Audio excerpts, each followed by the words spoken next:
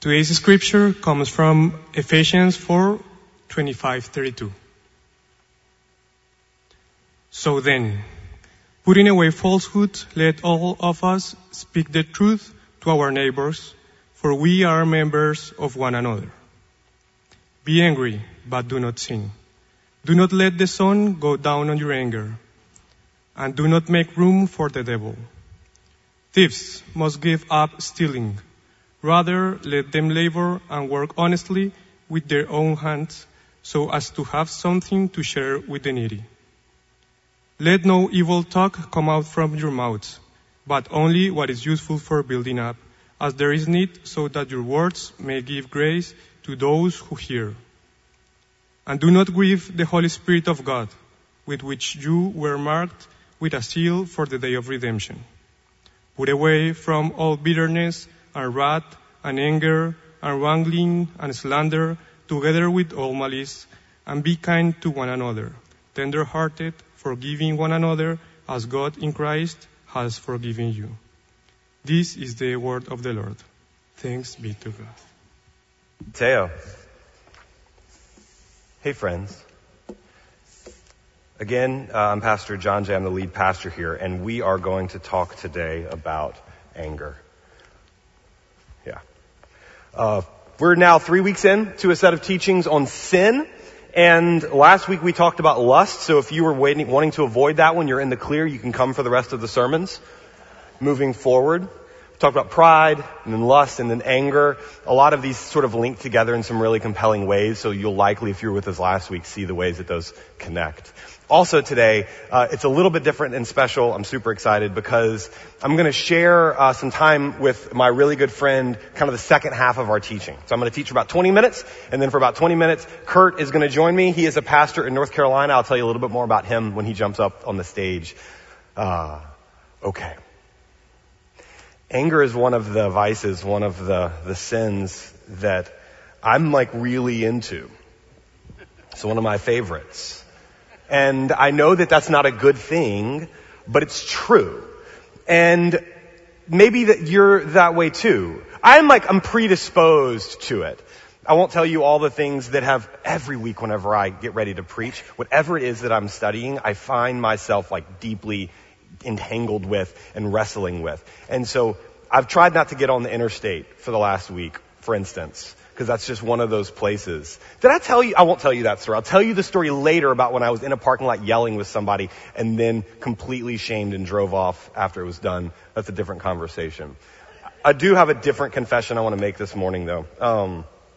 If you've spent any time here, you'll know that I am not just ambivalent, but openly hostile to the ways that our like digital lives are forming us. So at least once or twice a month, I'll go on some kind of rant about social media or Facebook or Twitter or whatever the case may be, online personas and posturing and all of that.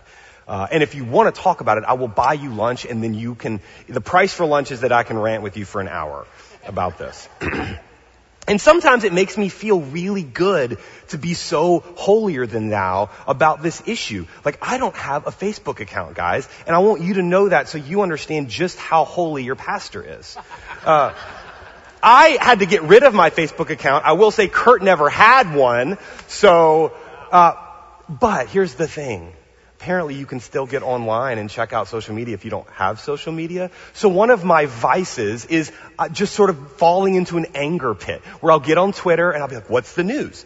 And then you do this until you get really worked up. And then you get worked up and it feels good. It feels like you just had a bowl of really warm, creamy soup. And so then you keep going and you think, I can't wait to tell Corey how mad I am about A, B, or C. And ooh, if only I had power in the world to change this thing, but my power in the world to change this thing is this motion over and over again. It's just the way things are for me. Like, the news is terrible all the time by design. And the reason that I think I'm so hostile to and not just ambivalent about social media is I have an addictive personality. I come from a family of addicts to alcoholism or drugs, all kinds of, this just kind of weaves into my family's story. And so there are addictive hooks inside of digital media that just grab me especially. Again, I'll pivot to Kurt. Not the same makeup at all, like sort of polar opposite to me. He's got a watch that he wears a lot of the time that's got GPS and also gets text messages. If I had that watch, I would be useless to you for the rest of my life. Because it's just like, it's not a thing that I can do. Not a problem for Kurt, right? You've like had eye contact with us all week long. If I had that watch, I couldn't maintain eye contact. Because here's the thing about anger. And from what I just described to you, that's the low-grade simmering anger that you can sometimes feed and nurture. It is addictive. But my addiction isn't to like deep, real, true anger. It's often to this cheap stuff. The outrage bubble. And what happens to me is I find that I'm angry about a lot of real things. Things that are worth getting angry about, but often feel powerless to do anything about it. And so I get really, really worked up about things that have nothing to do with my true woundedness. You know what I mean? It's the traffic outburst. Like, you're not actually mad at that thing as much as you just carry around a resting state of rage. It's difficult. This is how it feels for me a lot of the time. They did this study to figure out how different messages travel in digital spaces, right? How viral something can be if you know that language. And this group looked at these different social media platforms and they said, okay, how fast does like joy travel and how far does joy travel? You post an article about a puppy that makes best friends with a pigeon. Corey showed me that today and they're like snuggling. That's super fun. That made me feel great. That goes a little bit, right? Corey to me. Sadness or disgust. Turns out anger is 100% the most contagious of the emotions.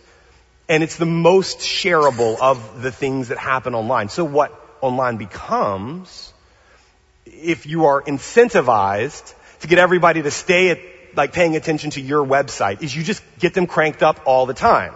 This is why reading the news or turning on your radio, even if it's NPR, with like the softest and sweetest publicly funded voice you could find, that you're still anxious or mad all the time.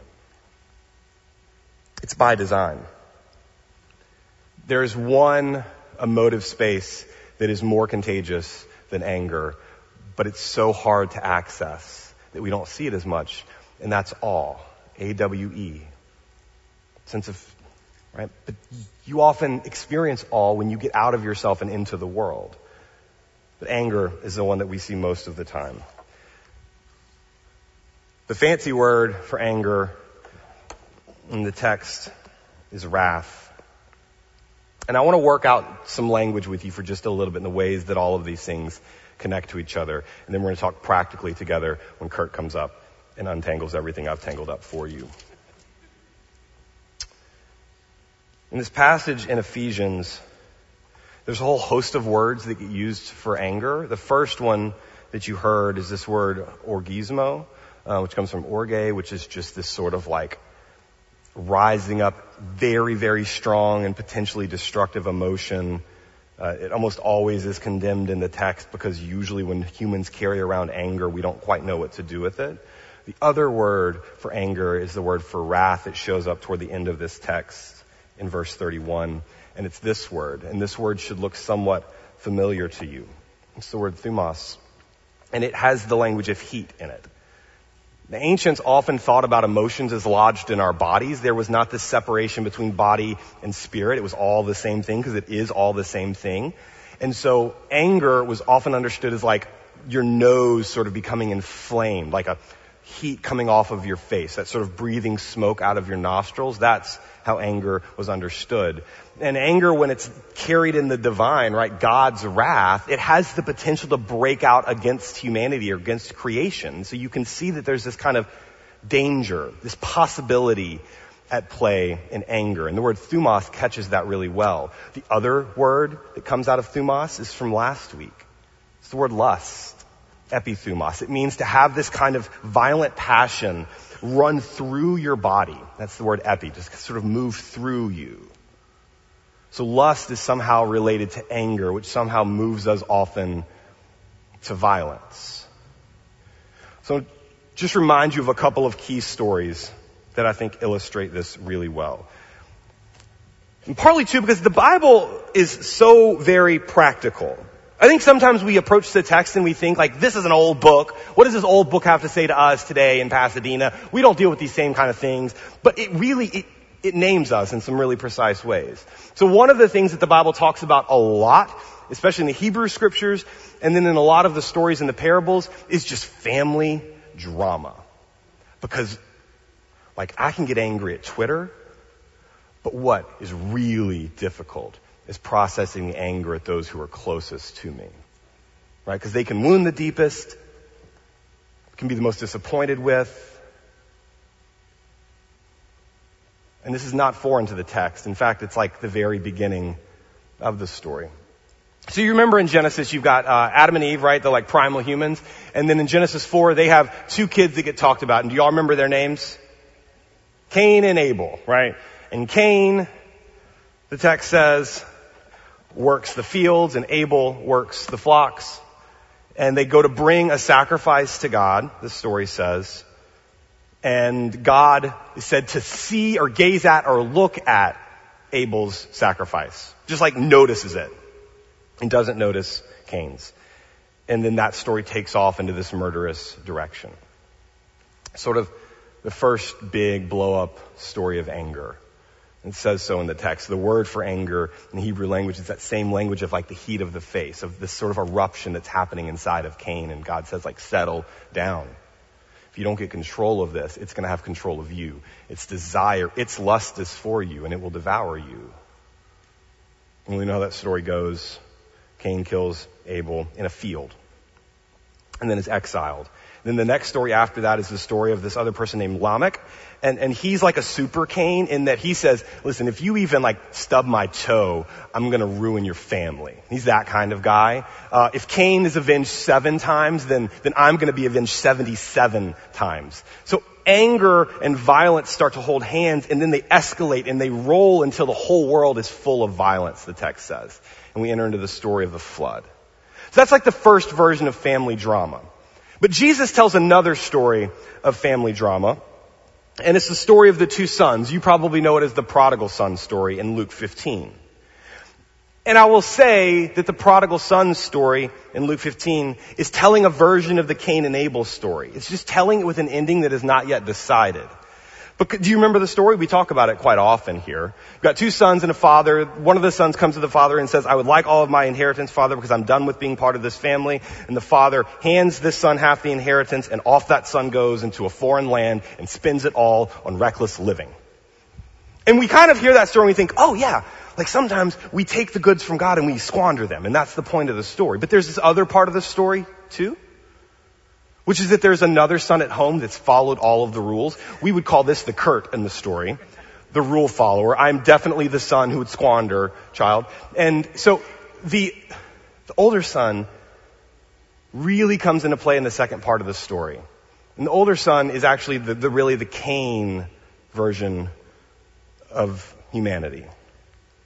Because when the younger son comes back and sort of falls down in false humility and begs to be let back into the family, and the father embraces him and then kills the fatted calf, puts a robe on him, and basically says, you're home, then the older son is cranked up.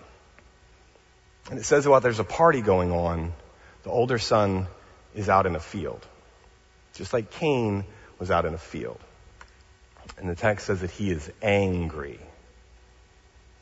So the father goes out to plead with the son.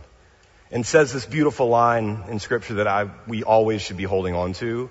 The Father says to the Son, and God says to us all the time, God is saying to us, you've always been with me. Everything that I have is yours. And the story ends on like a cliffhanger, right? Because we know what happens with Cain and Abel, but we don't yet know what's going to happen in this story, because we're actually living in this story.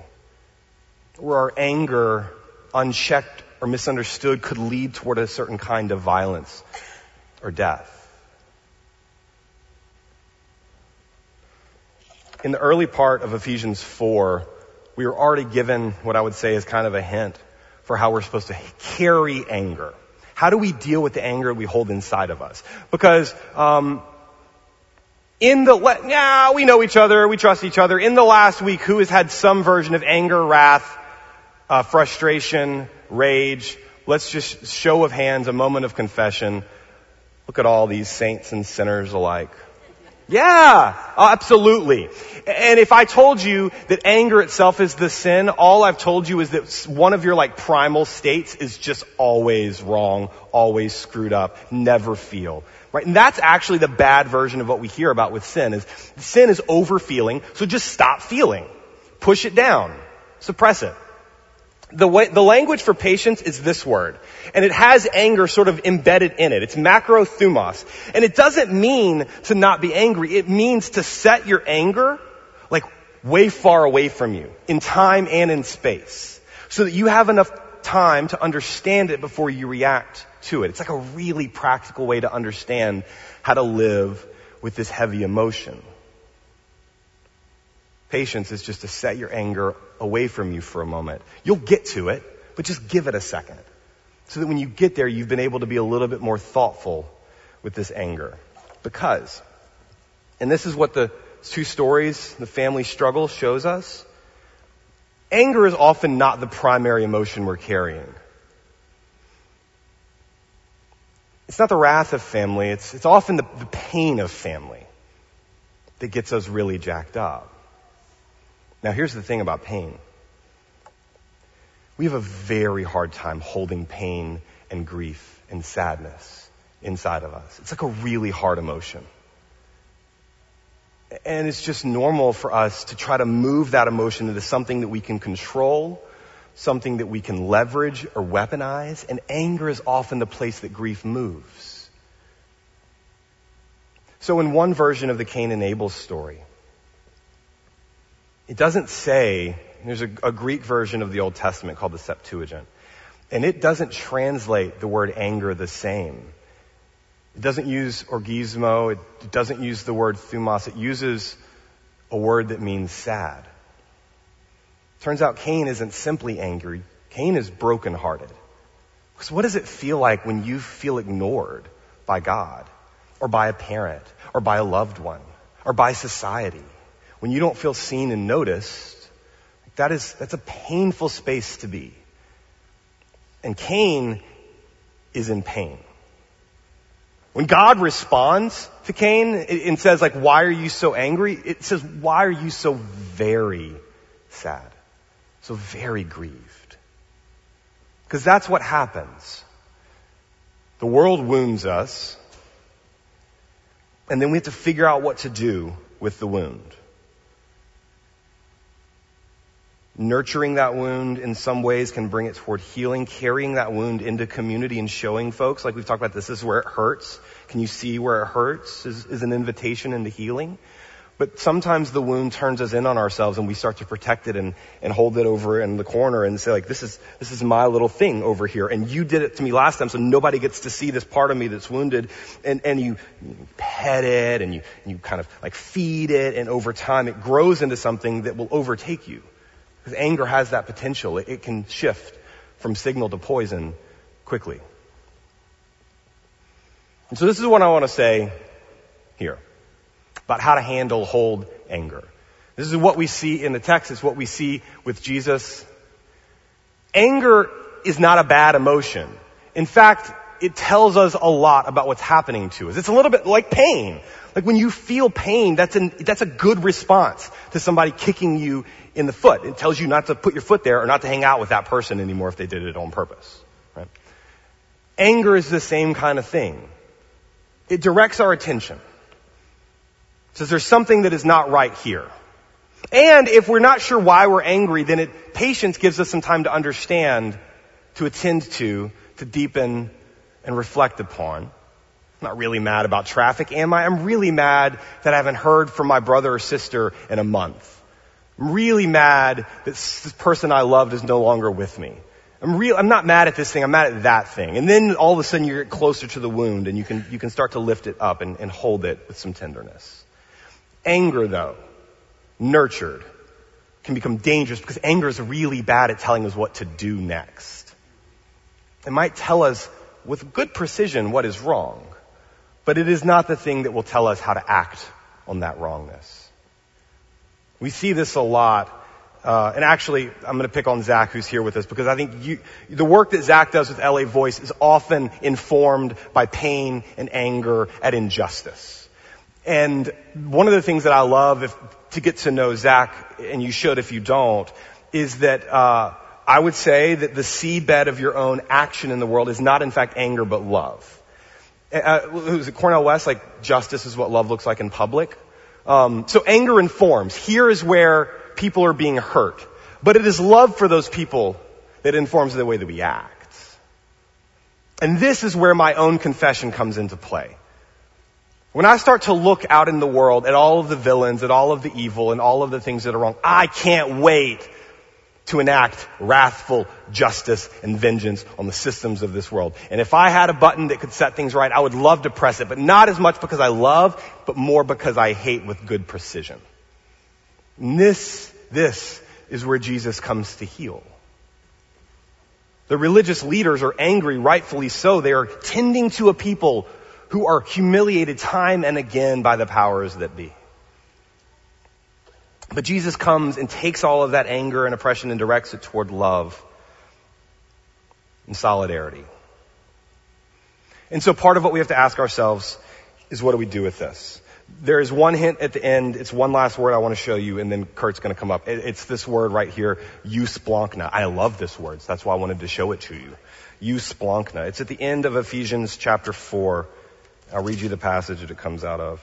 It says at first, get rid of all bitterness and rage and anger and brawling and slander, along with every form of malice. And then this, be kind and tenderhearted, forgiving just as Christ forgave. It's this word.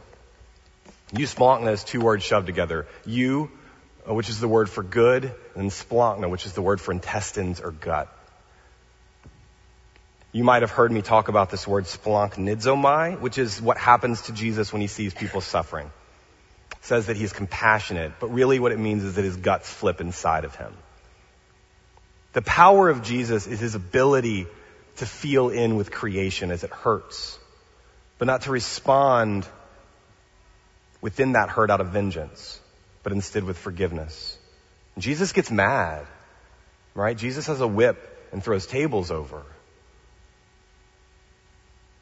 but does so from a place of openness and tenderheartedness, of eusplanchna-ness. So that's maybe the last word I want to share with you. Brene Brown talks a lot about this, about how to live with vulnerability in a world that wounds us constantly. And she has this phrase she's borrowed from Joan Halifax. She says that we are called to have strong backs. Right? Get angry whenever you are abused, whenever there is injustice. Strengthen up your convictions. But then also to have soft fronts, that sort of good gut, tender-hearted. Because sometimes a sense of justice can close us off in armor. But how do we stay open to the world's pain while also naming the wrongs that are happening all of the time? This is the work of anger. This is why it's a divine emotion. God gets angry, but anger is hard for us to hold. So I'm going to ask Kurt to come up and we're going to chat for a little bit. We've got 3 questions we're going to go over. 3 of them. When is anger just? When is anger dangerous?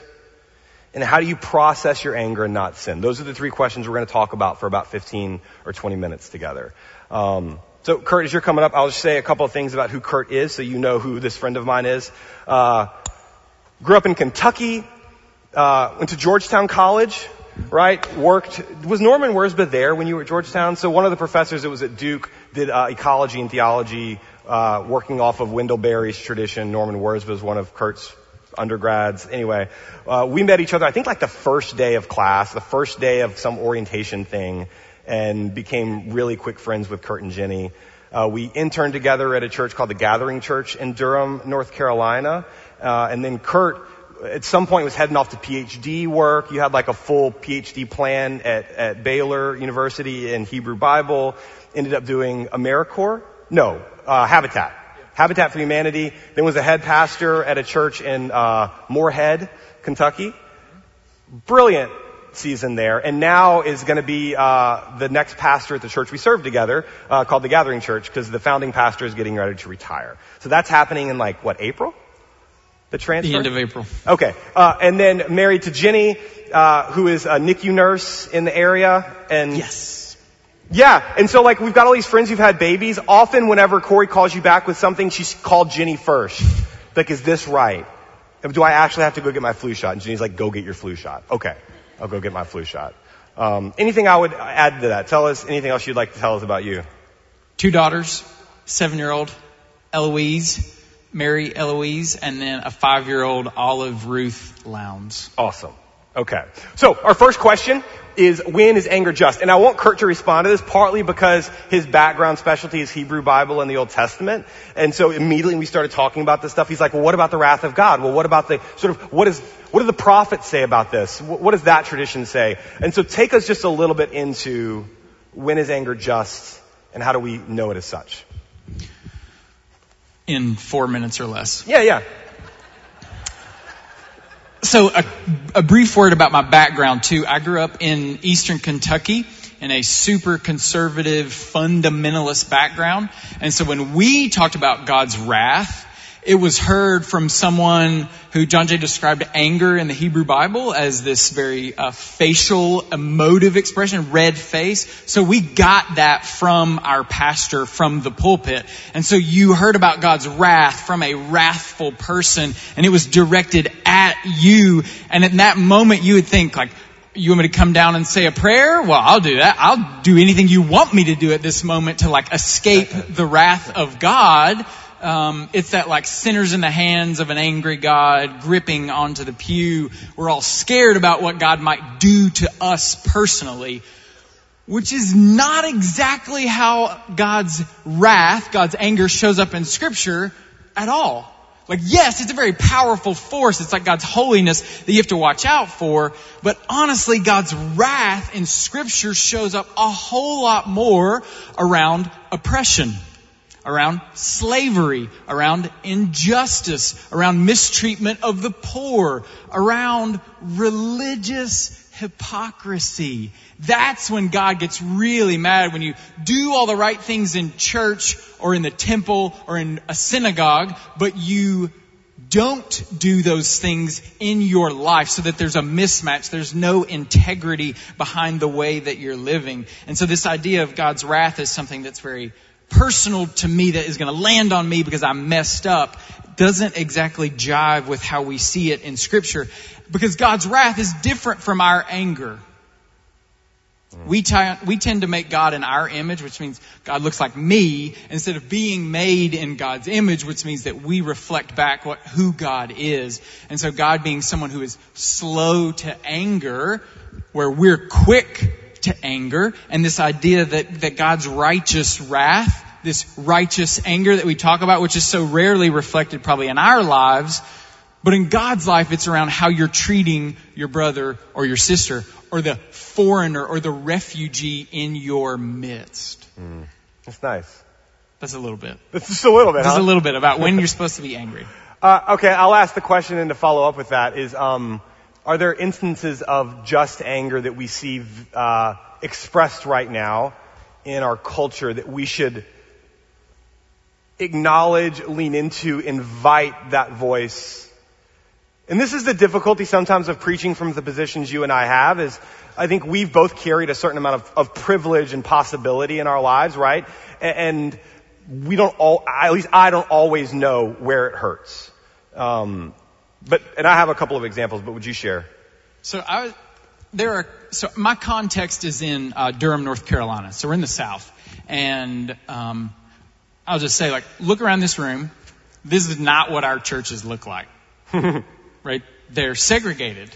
Not by edict or law, but by tradition of pain and unjust behaviors from folks with power and privilege who look like me. And it continues into the future and into the present, but it looks different and it sounds different than it did maybe 60 years ago or 150 years ago. But I was sitting at a table with other clergy recently, some black and some brown clergy members who were talking about what was happening in a public housing unit in our community, and how the mismanagement of funds had led to this just total disrepair, and there was carbon monoxide poisoning. And 2 children were killed, and they're still waiting to hear back, like, was that due to their failure to care for these places properly or not? But even if they didn't die from that, which it looks like they did, like, the state of that housing unit is something that should cause us to be angry. All of us to be angry. I don't live there, because I grew up with wealth and was able to purchase a house in a different part of town. And so I don't live in that spot. But that's the kind of thing I think where we can say, oh, let's look at this. And that's a local thing. And I don't know what that is here in Pasadena because I'm not here. That's your job to figure out what that is. And it may look like listening to your neighbors who don't look or sound or smell or talk like you do. Yeah. I was reminded in this, similar to you, some of us know Andre Henry. He's a theologian and activist in the area, and he's become a friend of mine working at Fuller, and he often gets called an angry black man because he's working for racial justice in our city and in the culture. And I only know Andre through face-to-face meetings. He is like a very active writing life online. He's got a podcast, and all those things are really brilliant, but I've tried to figure out how to know him as close as I can to him. And so we often get together for lunch or coffee about once a month. And the thing that strikes me is almost every time we meet, he cries. Because that sense of anger is grounded in deep pain that he is like well connected to. And I asked him before I came if I could just share that little bit about him. There was a story I was reading. There's a book I would recommend to you called The Dance of Anger. It's it's been around for a bit of time, maybe 30 years or so. And it's actually written for women who were never given permission to be angry in public, right? Like sugar and spice and everything nice, that's really just for ladies, not for guys. That's the way that it was construed. So it talks about how anger is a really important signal, especially for women or for those whose voice has been denied in public. And I do think we're at a time right now where they're just voices that are done being denied a public airing. And so they're going to say, like, it hurts, it's painful, it's wounding, and I'm mad. And to shut that down is a dangerous thing to do.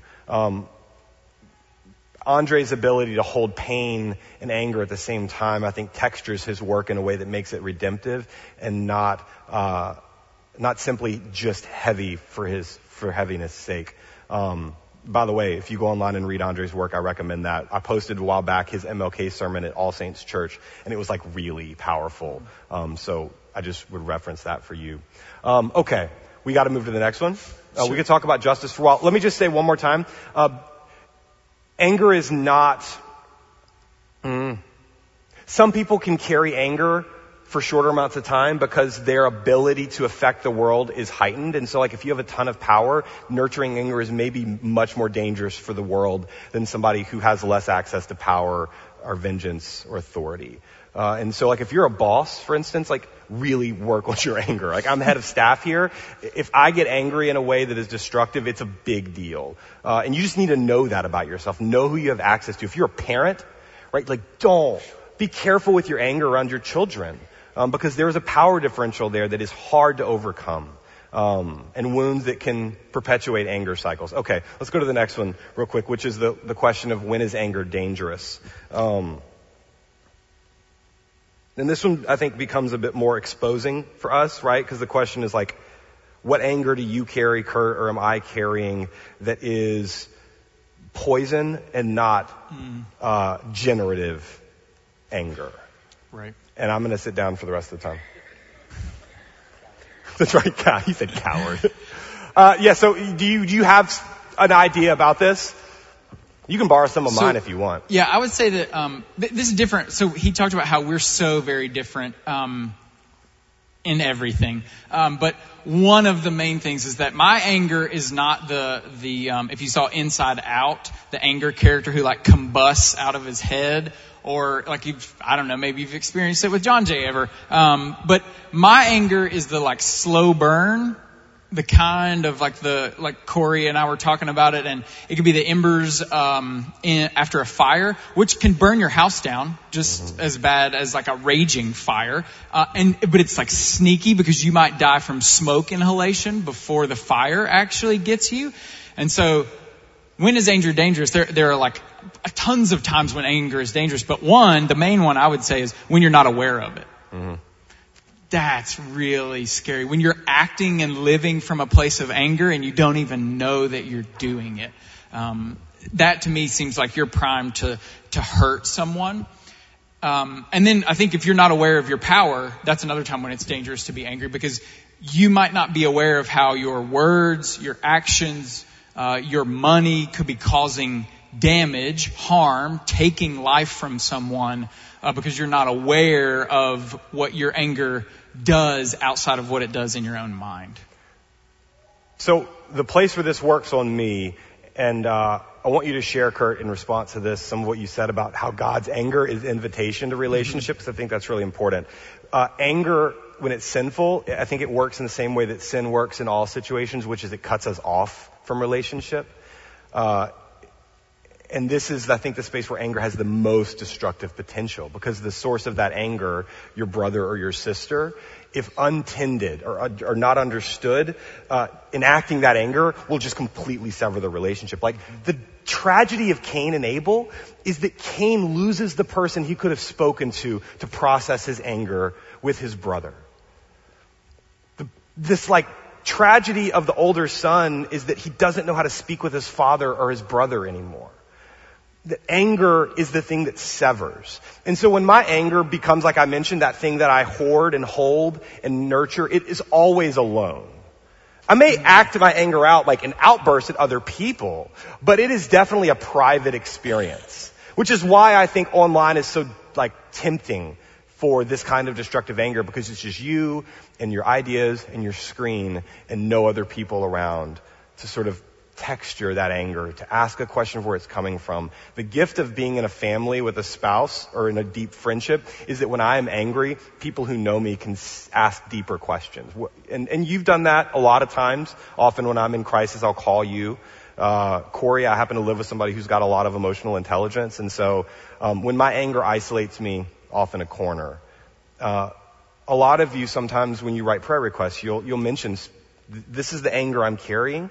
And I feel that as a reaching out for relationship, right? It's a bold and strong move. And I want to commend you for that. Don't stop. Your anger will make you think that you're an island. And that's the temptation I think that we have to move past. So how does God do that? Yeah, so what he's alluding to is generally, this comes from Rabbi Abraham Joshua Heschel, by the way, a Hebrew Bible scholar, a Holocaust survivor.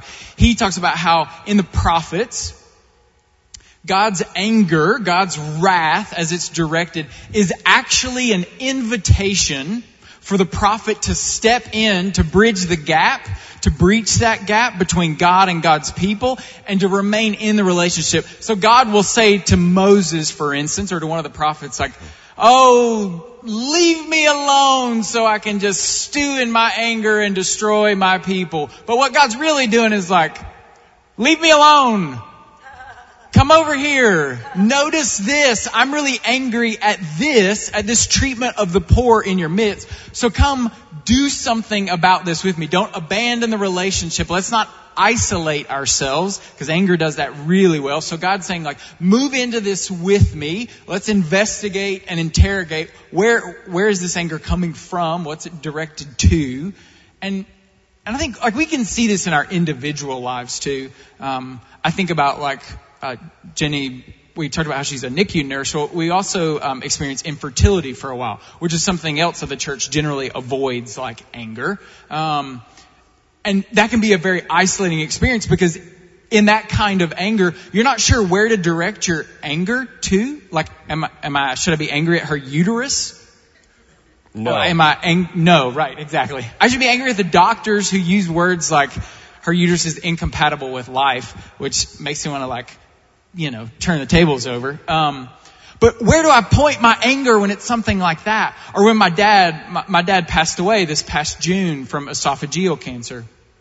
And I remember sitting on my kitchen floor one night, and this is what anger does, is it isolates, right? And I was so angry. And you're like white knuckle grip, and I'm on the ground, and it's like tears of rage because it's grief and anger mixed. But who am I supposed to be angry at? Mm-hmm. What do I do with my anger? Who's with me in that anger? Where do I direct it? Or how do I get rid of it? What do I do with it? And the only way is if I open up and invite someone else into that anger with me. The same with fertility. If I talk about it and I bring someone else into it and I say, I need your help working through some of this. Yeah. Psalm 137. Like the hardest psalm in the Bible, so right? We sat by the rivers in Babylon, hung up our harps and wept. They asked for a song from our homeland. Sing is one of your songs. Like, how can we sing a song of home? And then the text keeps moving forward, and it's got like one of the hardest last verses. Do you have it? Yeah, you want me to just read Yeah, it? just grab that last verse because it starts with pain, right? Exile, pain, loss. And then the anger holds in the text. I think sometimes we read the Bible and we're like, this right here is not a thing I agree with. Good. But these people are honest in the way that they cry out just like we are. So what's the last two verses? Yeah. O daughter Babylon, you devastator. So their anger's directed at Babylon. Happy shall they be who pay you back what you have done to us. So that's the revenge move. Happy shall they be who take your little ones and dash them against the rock. Yeah. So there's the violence. You don't later, hear that psalm in church. No, you don't. And later, there are other prophets that say like, pray for the good of the city in which you are living. Okay, so then the last question. I think we've talked a little bit about when is anger dangerous. How do you process anger and not sin? What do you do with it? I'll let you offer the first word, and then I'll have you sit, and I'll try to tie us up here. So I think we just we were just shown how to do that by the psalmist. The very first move you do with your anger is you bring it to God. Like that psalm is directed to God. Mm-hmm. God can handle your anger. Like, it's okay. I promise. God has what it takes to deal with whatever it is that you're dealing with. And so you bring it to God, and you release that anger to God, and you show up and you say, here's what's going on.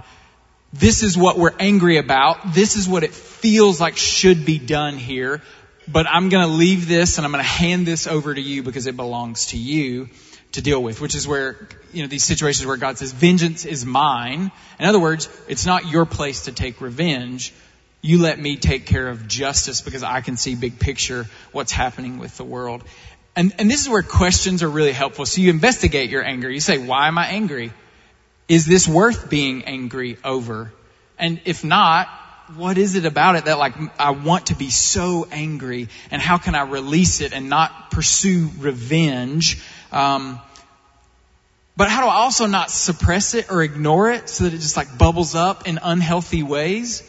How can I release it in a just way? How does it move me to action in helpful ways if it's something that I should be angry about? So that would be the oppression that we see or the mistreatment of the poor, the things that God gets angry about. So how do you process it? It's we look to what makes God angry and we think, all right, does mine align with that? And you can't do that on your own because, again, it isolates us because we'll tell ourselves some lies and be like, oh, this is some righteous anger right here. I'm in the good. God's on my side. It's like the Jonah anger where God's going to punish the Assyrians. And Jonah just wants a front row seat to the action. Jonah doesn't actually want the Assyrians to convert. And that's why he's so upset when even their livestock repents and turns back to God. And he's like, oh, you're supposed to strike them down from heaven. So I think, and we look at how Jesus gets angry. So how do we process our anger? Jesus gets angry and it's always with grief. So you think about when Lazarus dies, Jesus weeps, but he's also really angry at death, capital D, death. And then when Jesus is upset with the religious leaders because they don't want him to heal the man with the withered hand, and he's angered at their hardness of heart, but he's also grieving at their lack of compassion. Yep. The word for grief is the same word that gets used for Cain's anger. Yeah, in the Old Testament. Can we say thank you to Kurt?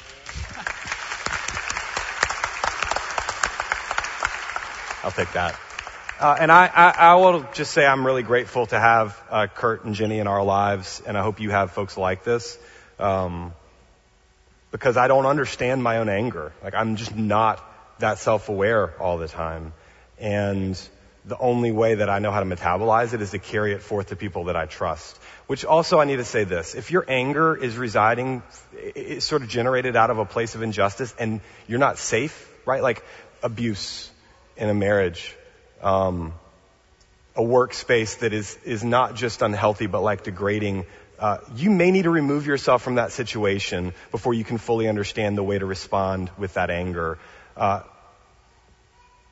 Angry and not sin does not mean angry and allow yourself to be abused over and over again. And I do think that we often hear that message inside of church, that you're not allowed to sort of create some safety and boundaries. Sometimes that's necessary. Empathy is a word that has at various times meant more or less to our culture, but really what it means is to be able to feel in with people in the sense where their pain is. Right now, with everything happening in our culture that is so polarizing, election cycles, huge income inequalities, racist narratives that have now like blown up into the open in ways that have been really necessary. Like, there's just so much pain. Krista Tippett in her book, Becoming Wise, talks about how the stories of healing that we've been telling ourselves are incomplete at best. And living in a world in which the healing stories are incomplete or haven't even begun to be spoken yet is hard. And we're not really that good at public confession. And so the anger is not answered with an apology often. But it is our work, I think, to understand where the anger is emanating from in our world and to move toward that pain. And part of moving toward that pain, I think, is to understand that underneath the anger is grief and sadness, like Kurt said. A lot of you are carrying sadnesses that you've had for quite a long time. And I don't know how long your heart will break in that way. My hope and always my encouragement for you is that in that sadness, in those heavier emotions, you move toward one another, and by moving toward one another, move toward God, right? The face of Christ in your neighbor. People that you trust to be able to carry these heavy emotions with you. I think, Kurt, you said, like, the things I need as I'm moving back into the head pastor role is like a counselor, a mentor, a clergy network, and a spiritual advisor. And like all of those, I think, are the same piece of people that I can trust to tell me what is true when I can't see what is true anymore. Anger can create a bit of a fog around us if we are not careful.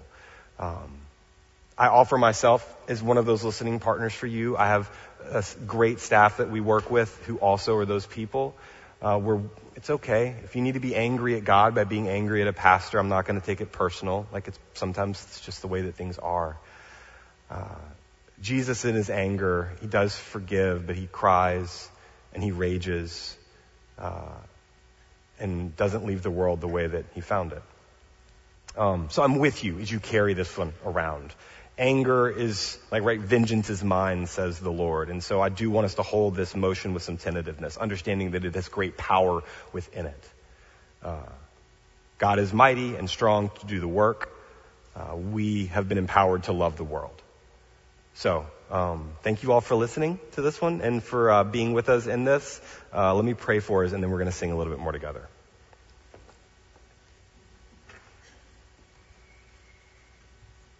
God, in our anger, forgive us for when we've sinned. When we've wronged neighbor, when we've wronged ourselves, when we've lashed out or cut off. Help us to understand where our anger resides, so that we might settle in to the grief that is deeper than the anger. And when we dig deep into that pain, may we discover that you are in pain in the same way for the world that isn't set right.